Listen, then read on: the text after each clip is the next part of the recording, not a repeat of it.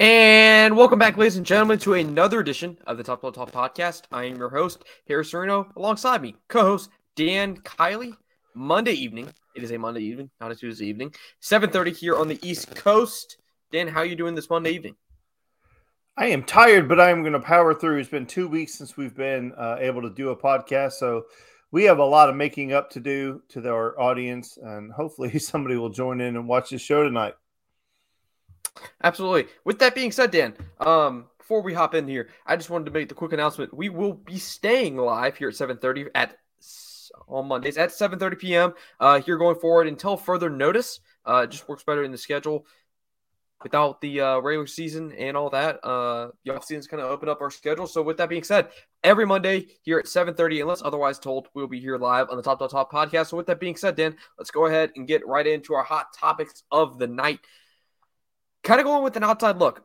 With the offseason, can't talk about Georgia forever. We can't talk about it all the time. So we're going to kind of expand. We're going to go back to what we were doing last offseason a little bit. Maybe not as expansive as we were last offseason. We're going to try and keep it a central focus, trying to keep a Georgia twist on things. But with that being said, hot topic number one, Dan, the XFL Football League's back. And with that being said, in a few weeks, we're going to have the USFL back. Is the XFL and the USFL, two spring football leagues trying to be successful, going to do more good or more bad? Well, I think it has the potential to do bad. I mean, we've seen through the past years, they've been trying to have a spring football season take off, and it's just been extremely difficult to get any type of traction.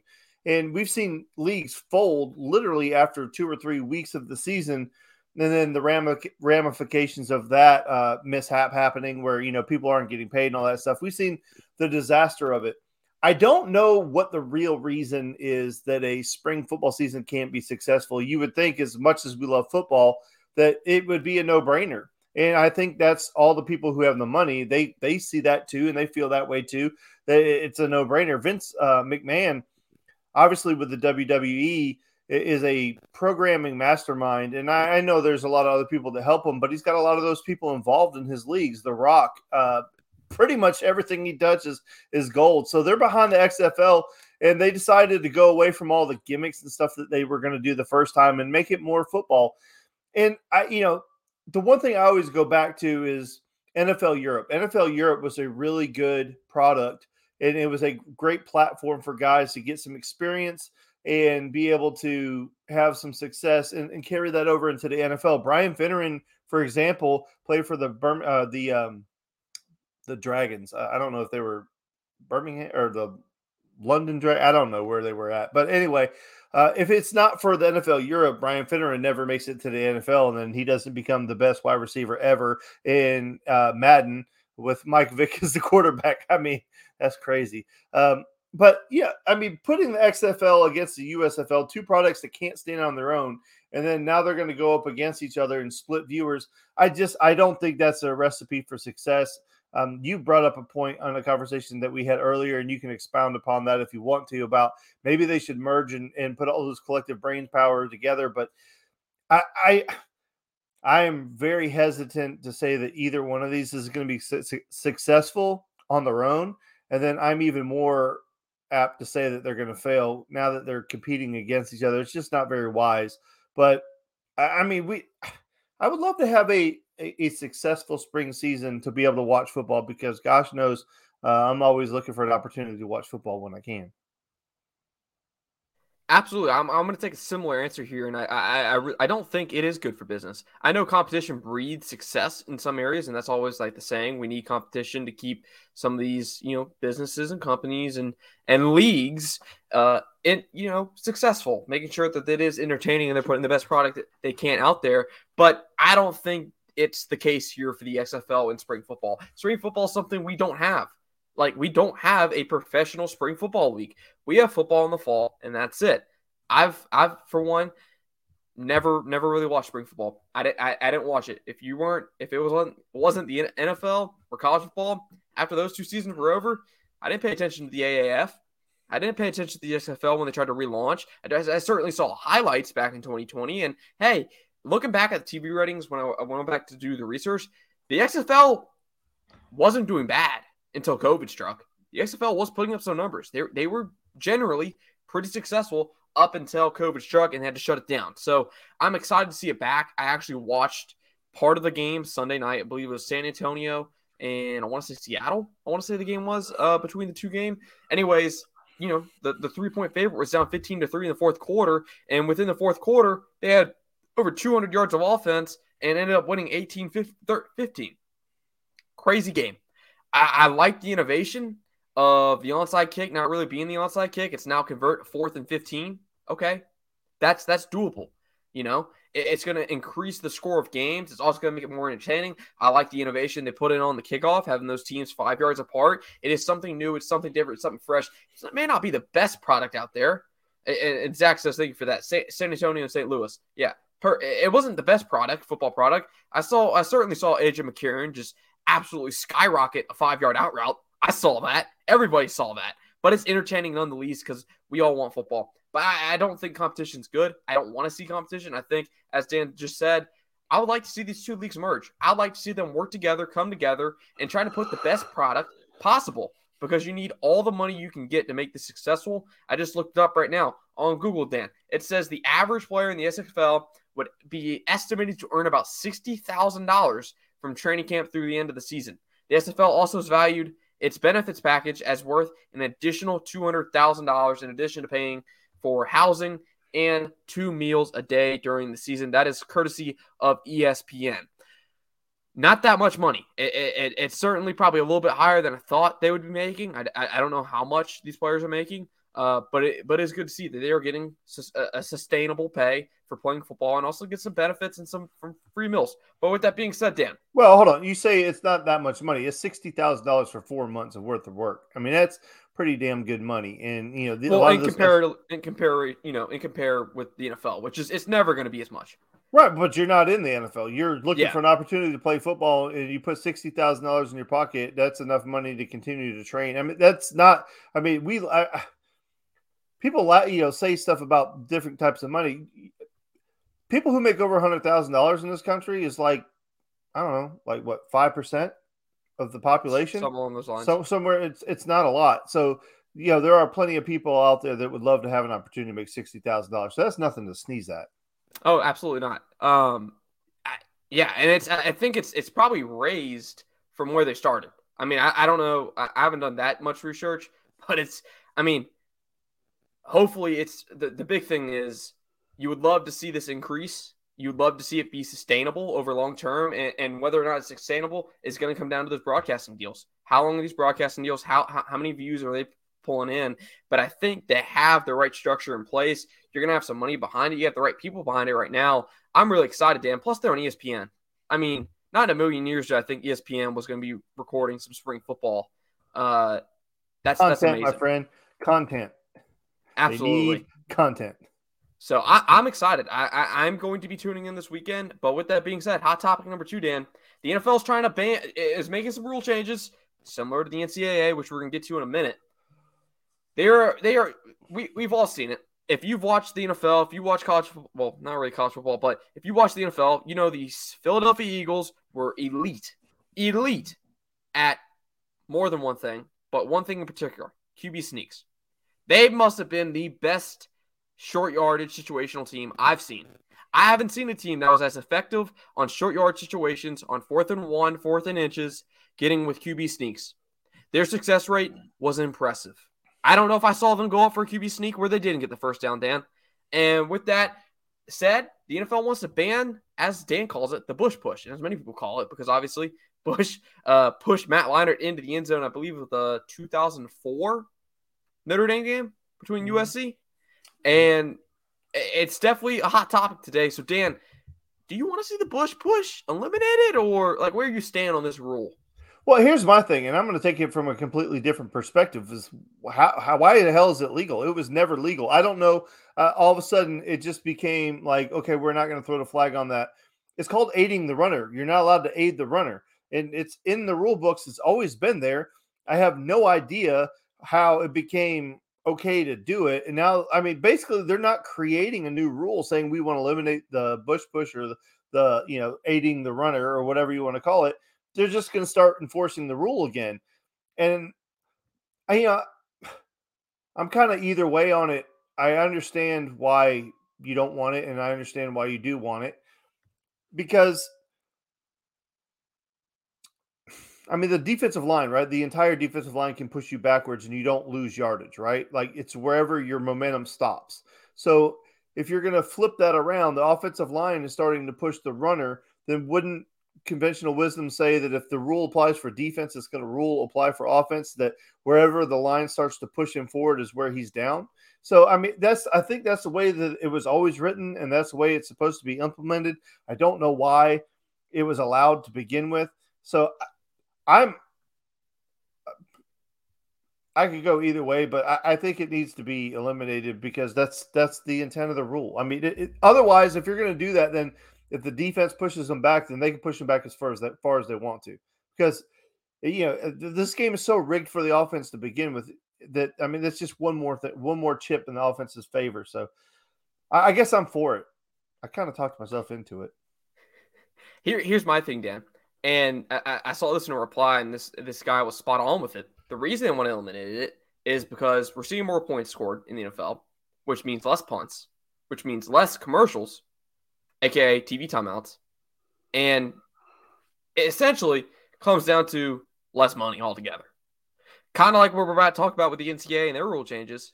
They want their money. They want every single penny of that media rights deal that they get each year. They want every single dollar of it. More commercials means more money. ESPN made a astounding amount of money the night that DeMar Hamlin went down because of all the commercials.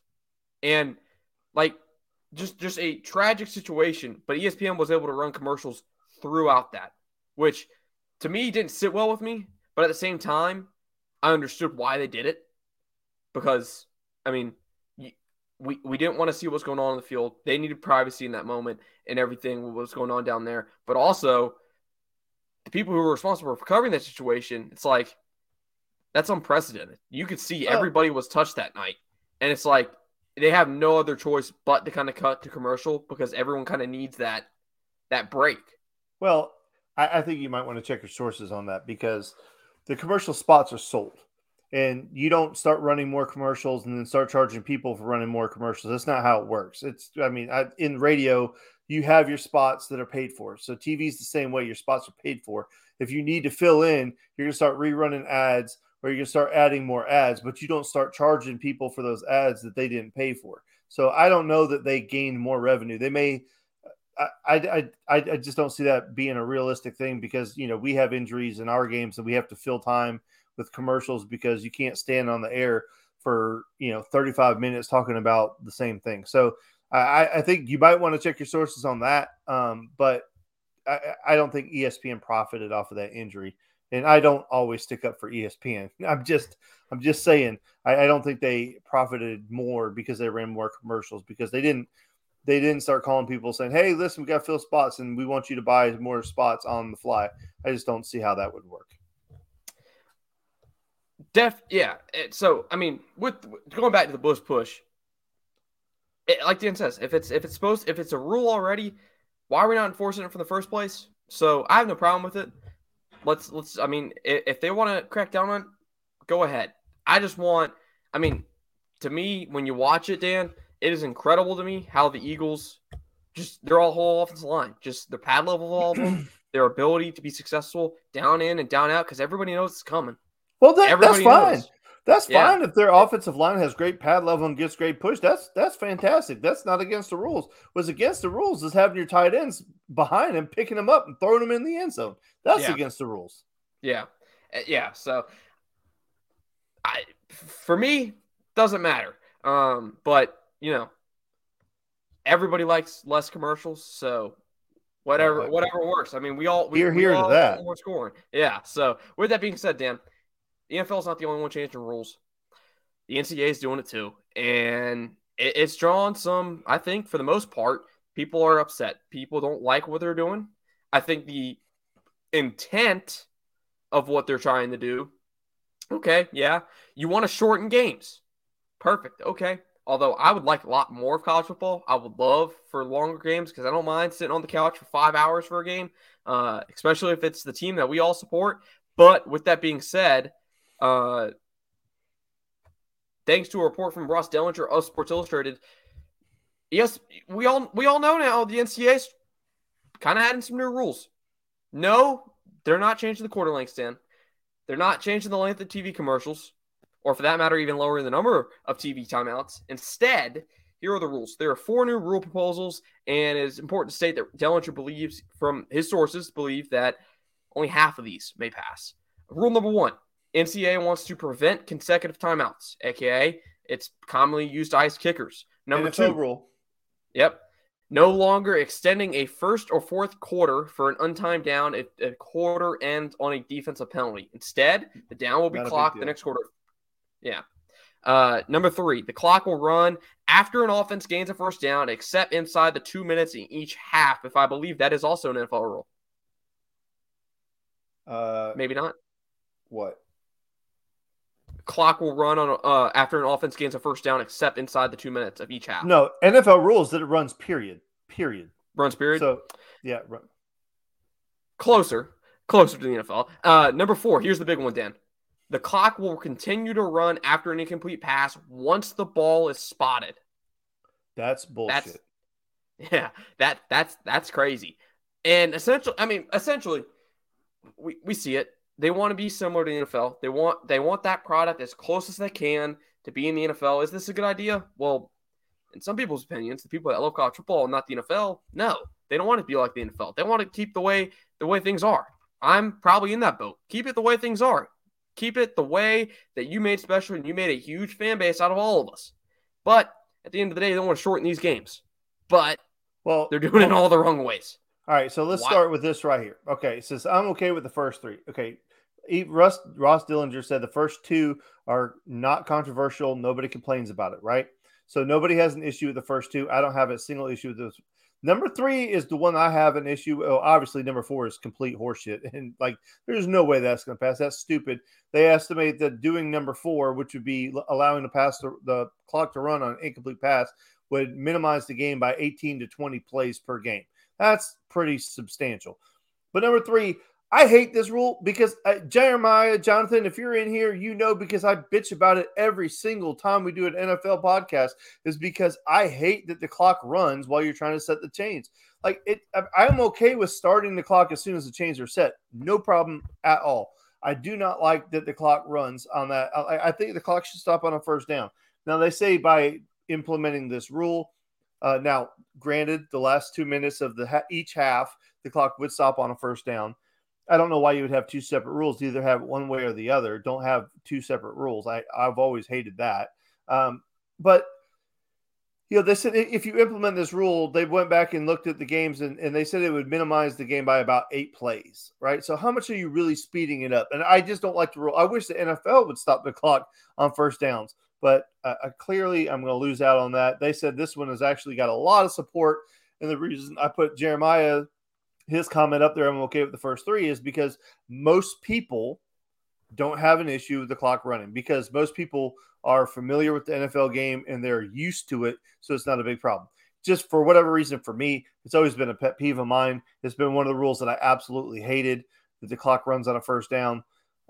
So I would protest that one because I just don't like it. Number 4 is just ridiculous. I mean, what are we trying to do?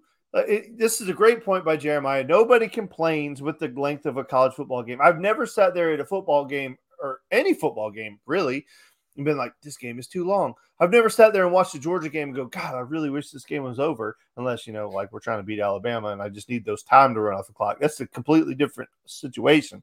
But I'm saying, we only get a handful of them anyway. And now they're saying that the reason that they're implementing these rules is because they're expanding the season, and now they want to limit the potential for their players to get hurt. It's like, you're so full of shit. You're adding games. You're making the season longer. You're trying to find every opportunity to get more money. If it was really about player safety, you wouldn't have added all those games. So it's complete crap. And I don't know. I'm obviously the first 2 make complete sense. I don't have an issue with them at all. Number 3, I don't like because I personally don't like it. Most people don't care. Number 4, just absolutely ridiculous. I mean, this is not Pee-wee football. Come on. Dan, you did interesting stat search here, and you found it. I want you to. I didn't know this. I mean, the discrepancy is not that much, but talk about the average length in between these two games, between the NFL and college. So this was also in the article by Ross Dillinger at the very bottom, if you made it to it. So the average length, okay, so a college football game was 3 minutes and 14 seconds, went up to 3 hours, 18 minutes. Then it was at 21 minutes, and then it went back to 18 and back up to 21. So last year, the average length of a D1 college football game, Power 5 conference, like the ones that are on TV, was 3 hours, 21 minutes. The average length of an NFL football game is 3 hours and 10 minutes. One of the biggest differences is a NFL halftime is 12 minutes and a college halftime is 20 minutes. So you can obviously make up all the time right there by shortening the halftime. Now, the one stat that they posted that I call complete bullshit on, and I want your comments. In the comments, please tell me, do you believe this for 1 second? It says, the NCAA said it's not about commercials. The average length of a televised game with commercials is only 2 minutes longer than a game without television and without commercials. There's no way on earth that's possible. If you watch the Georgia Tech game, those commercial breaks were like 7 minutes long. Oh my God, it was brutal. There's no way on earth that a non-televised game is only 2 minutes shorter. That's ridiculous.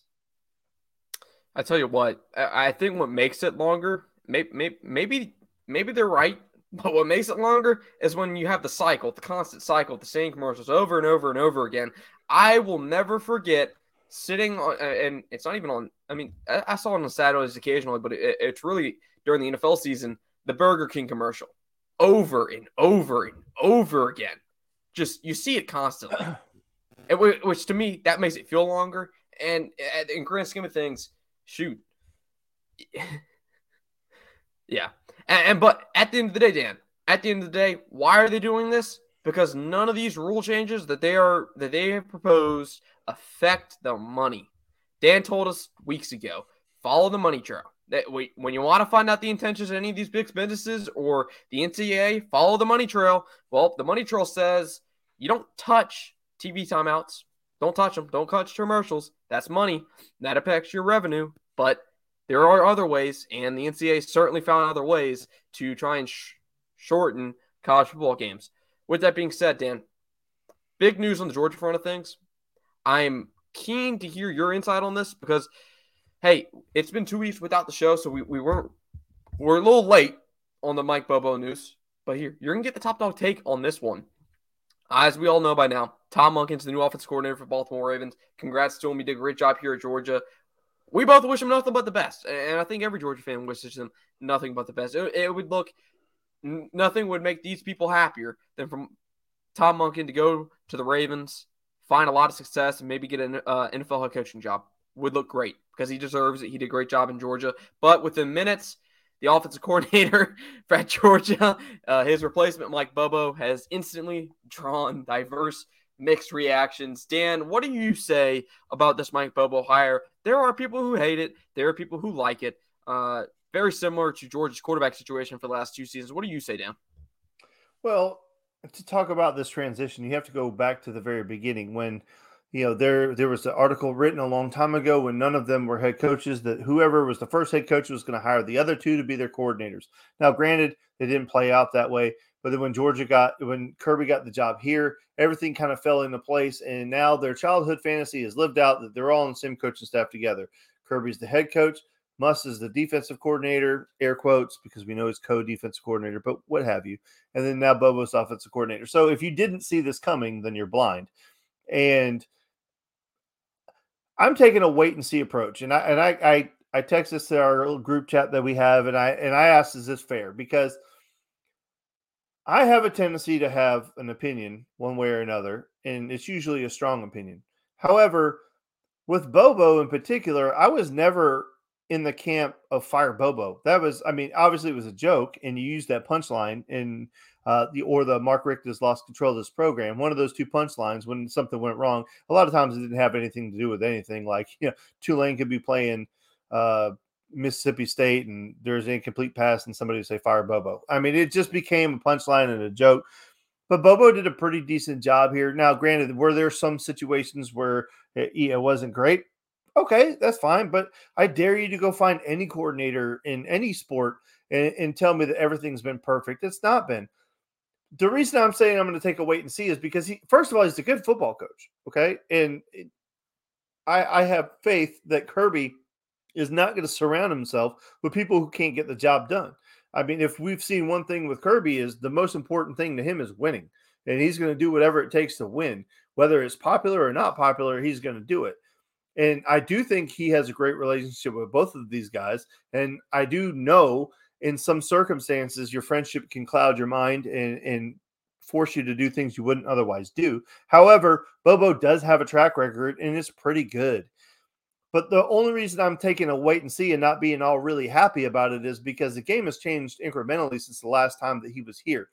Now, we know at Alabama, Nick Saban has taken the approach where you're the new guy. All these other guys know what's going on. We're not going to change everything that we're doing for all the people that already know what's going on for the one person that's new. So the new person has to come in and make himself fit. We kind of saw that with the defense, even though it's kind of changed hands a little bit. The defense didn't really look that much different. Obviously, opinions are coming in thoughts, and Kirby has done a great job, and his staff has done a great job of melding all those opportunity or ideas together to put out a product. If the directive to Mike Bobo is we want you to come in here and continue what we've been doing, obviously you can put your little wrinkle on it here and there, but we don't really want to change a lot of what we're doing, and we want to continue the system. So that's where my wait and see comes into play, where one, is that what they're going to allow him to do or what they're going to ask him to do is basically keep this train on the tracks and not screw it up. And then the second part of that is that something that Bobo is capable of doing? I believe the answer to that is yes, but you have to see it. It has to show up on the field. And, I think with a transition with a quarterback, there's a lot of moving parts with this. I think Bobo is actually a safe hire because he's been in the building. I don't think it's going to be drastic. I don't think he's going to do anything radical. I don't think he's that dumb. I think he understands what they have is working. I think he's going to be able to come in and do a pretty good job at doing it. But I do want to take a wait and see. I want to see how it looks. There's a very good chance that it doesn't look any different at all. And I think that's what we should hope for, is that it doesn't look very different. And he's able to continue on what we're doing, because what we're doing right now has been very, very successful. My main thing is with anything where the assumption from outside looking into the building is Bobo's going to come in here, as Dan said, and he's going to run Monken stuff. It is Monken has handed over the keys to the Corvette to Bobo, and Bobo's going to run the same thing Monken did. And the only transition is there's going to be a new voice in the room. That's it. It's a new voice in the room and a new driver.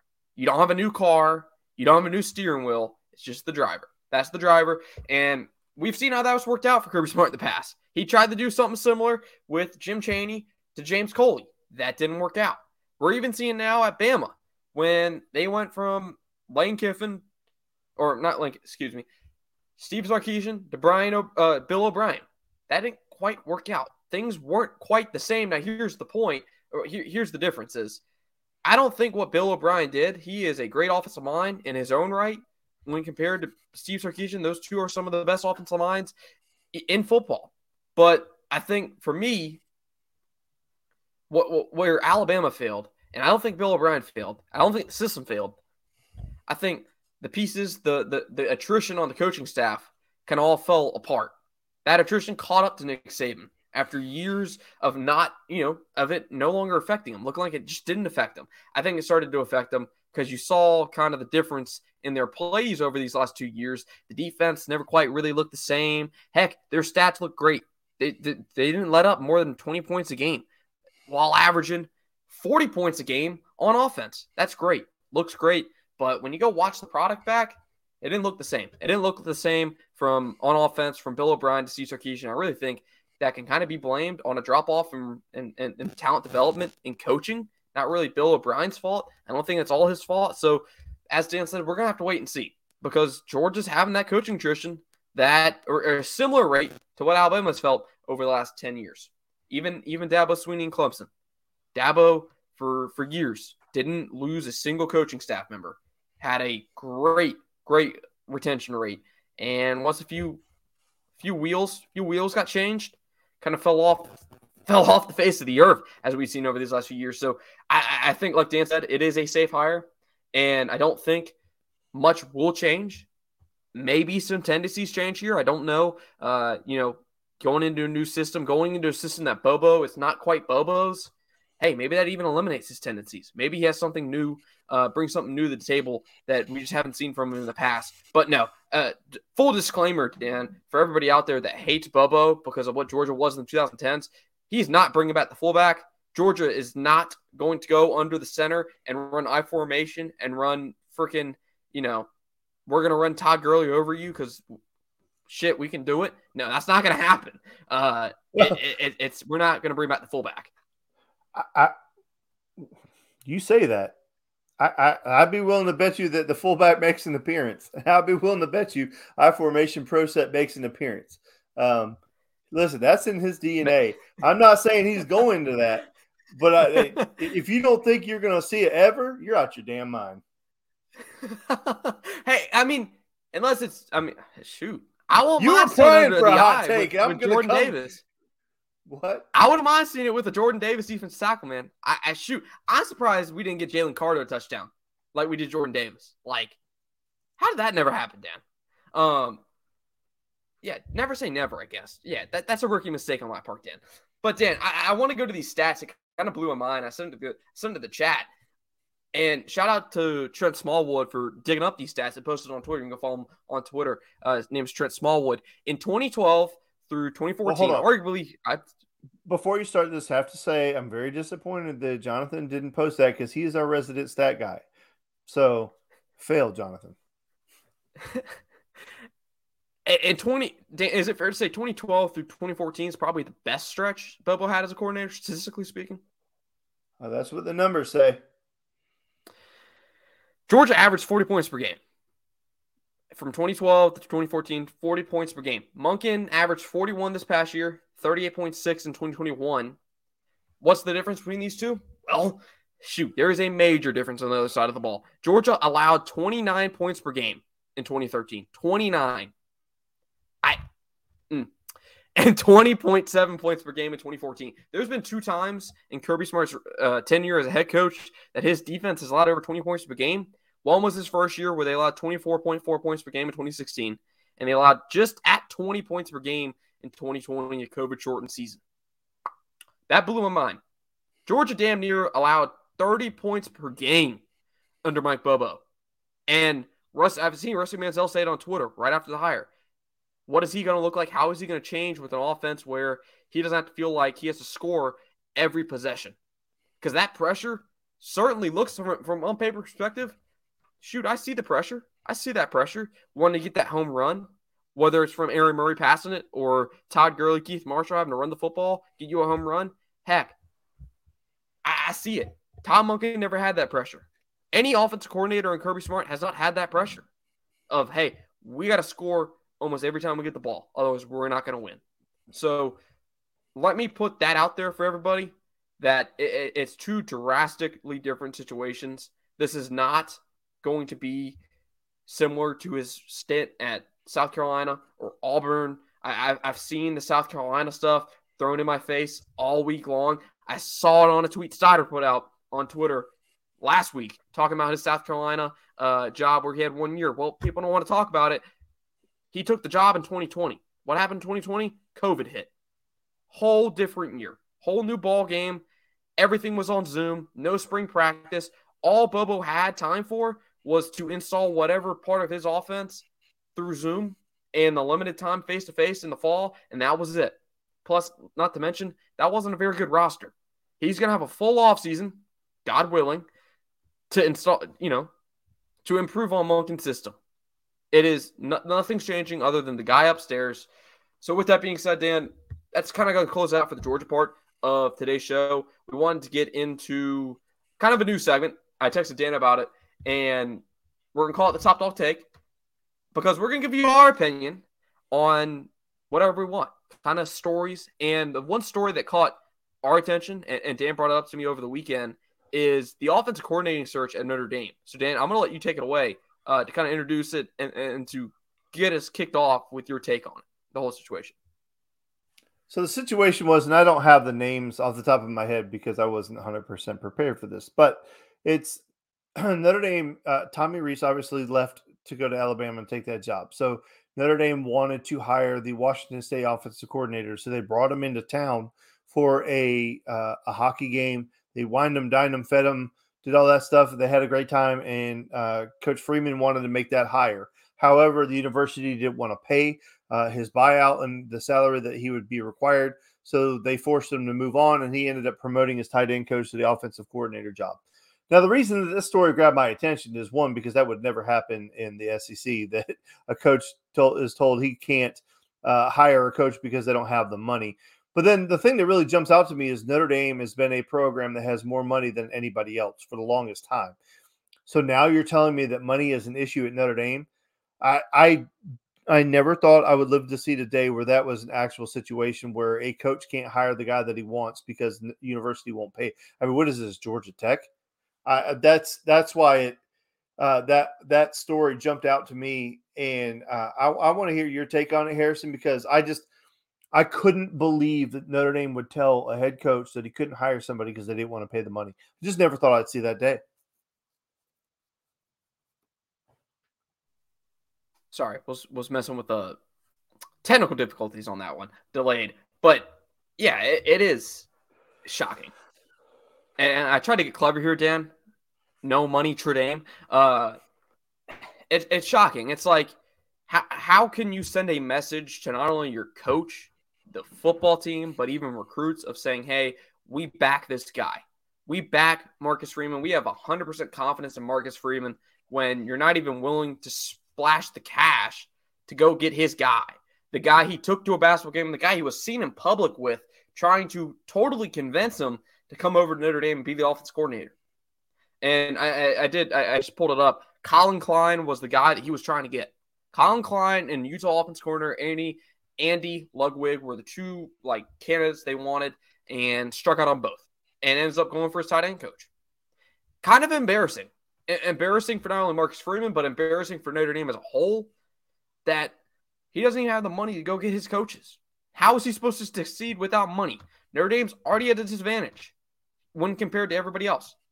They don't have the recruiting prowess that everybody else does. You go look at the Southeast, how much everyone spends on recruiting.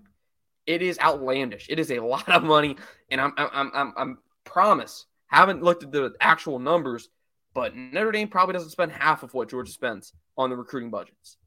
Probably doesn't spend half of what Tennessee plays. Well, Tennessee is a top 5 program. Timeout. When it comes to recruiting budgets. The number 2 team in recruiting this year spent half of what Georgia did. So, yeah, there goes your whole half thing. So, yeah, the team who was second in recruiting budget spent half. That was who was it? Vern Funquist. What's his name? Mahler. He's the one that tweeted that. He said Georgia spends that much money just to come in second every year in recruiting. But you know what? The best response was, we spend that much to win back-to-back national championships, my friend.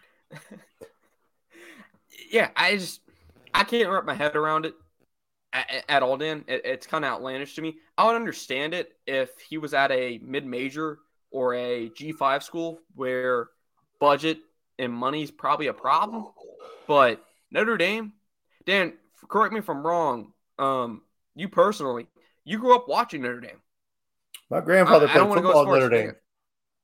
Yeah. I mean, my grandfather played football in Notre Dame. I was a Notre Dame fan. I grew up a Notre Dame fan. I was born in Chicago, and we lived not far from. I mean, if you know anything about where Notre Dame is, it's right across the street, basically. And I grew up a Notre Dame fan. Went to Notre Dame. My grandfather's name is inside of their athletic facility on the ceiling. They have the name of all the players that have played football at Notre Dame. His name is on there. And when my grandfather died, I got a handwritten letter from Lou Holtz. Not to me personally, it was to my father, saying that, just wishing his condolences. So, yeah, I grew up a Notre Dame fan. I was a huge Notre Dame fan.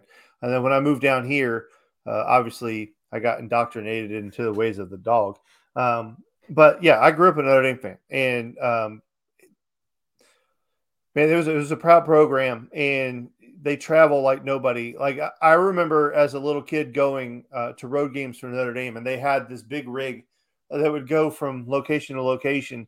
It was basically a traveling bookstore. Before I even knew what a bookstore was, like George's bookstore is amazing, right? You go to George's bookstore, you can buy anything that's Nike branded, that's in creation. They have it. Like you can find anything in the Georgia bookstore, just about.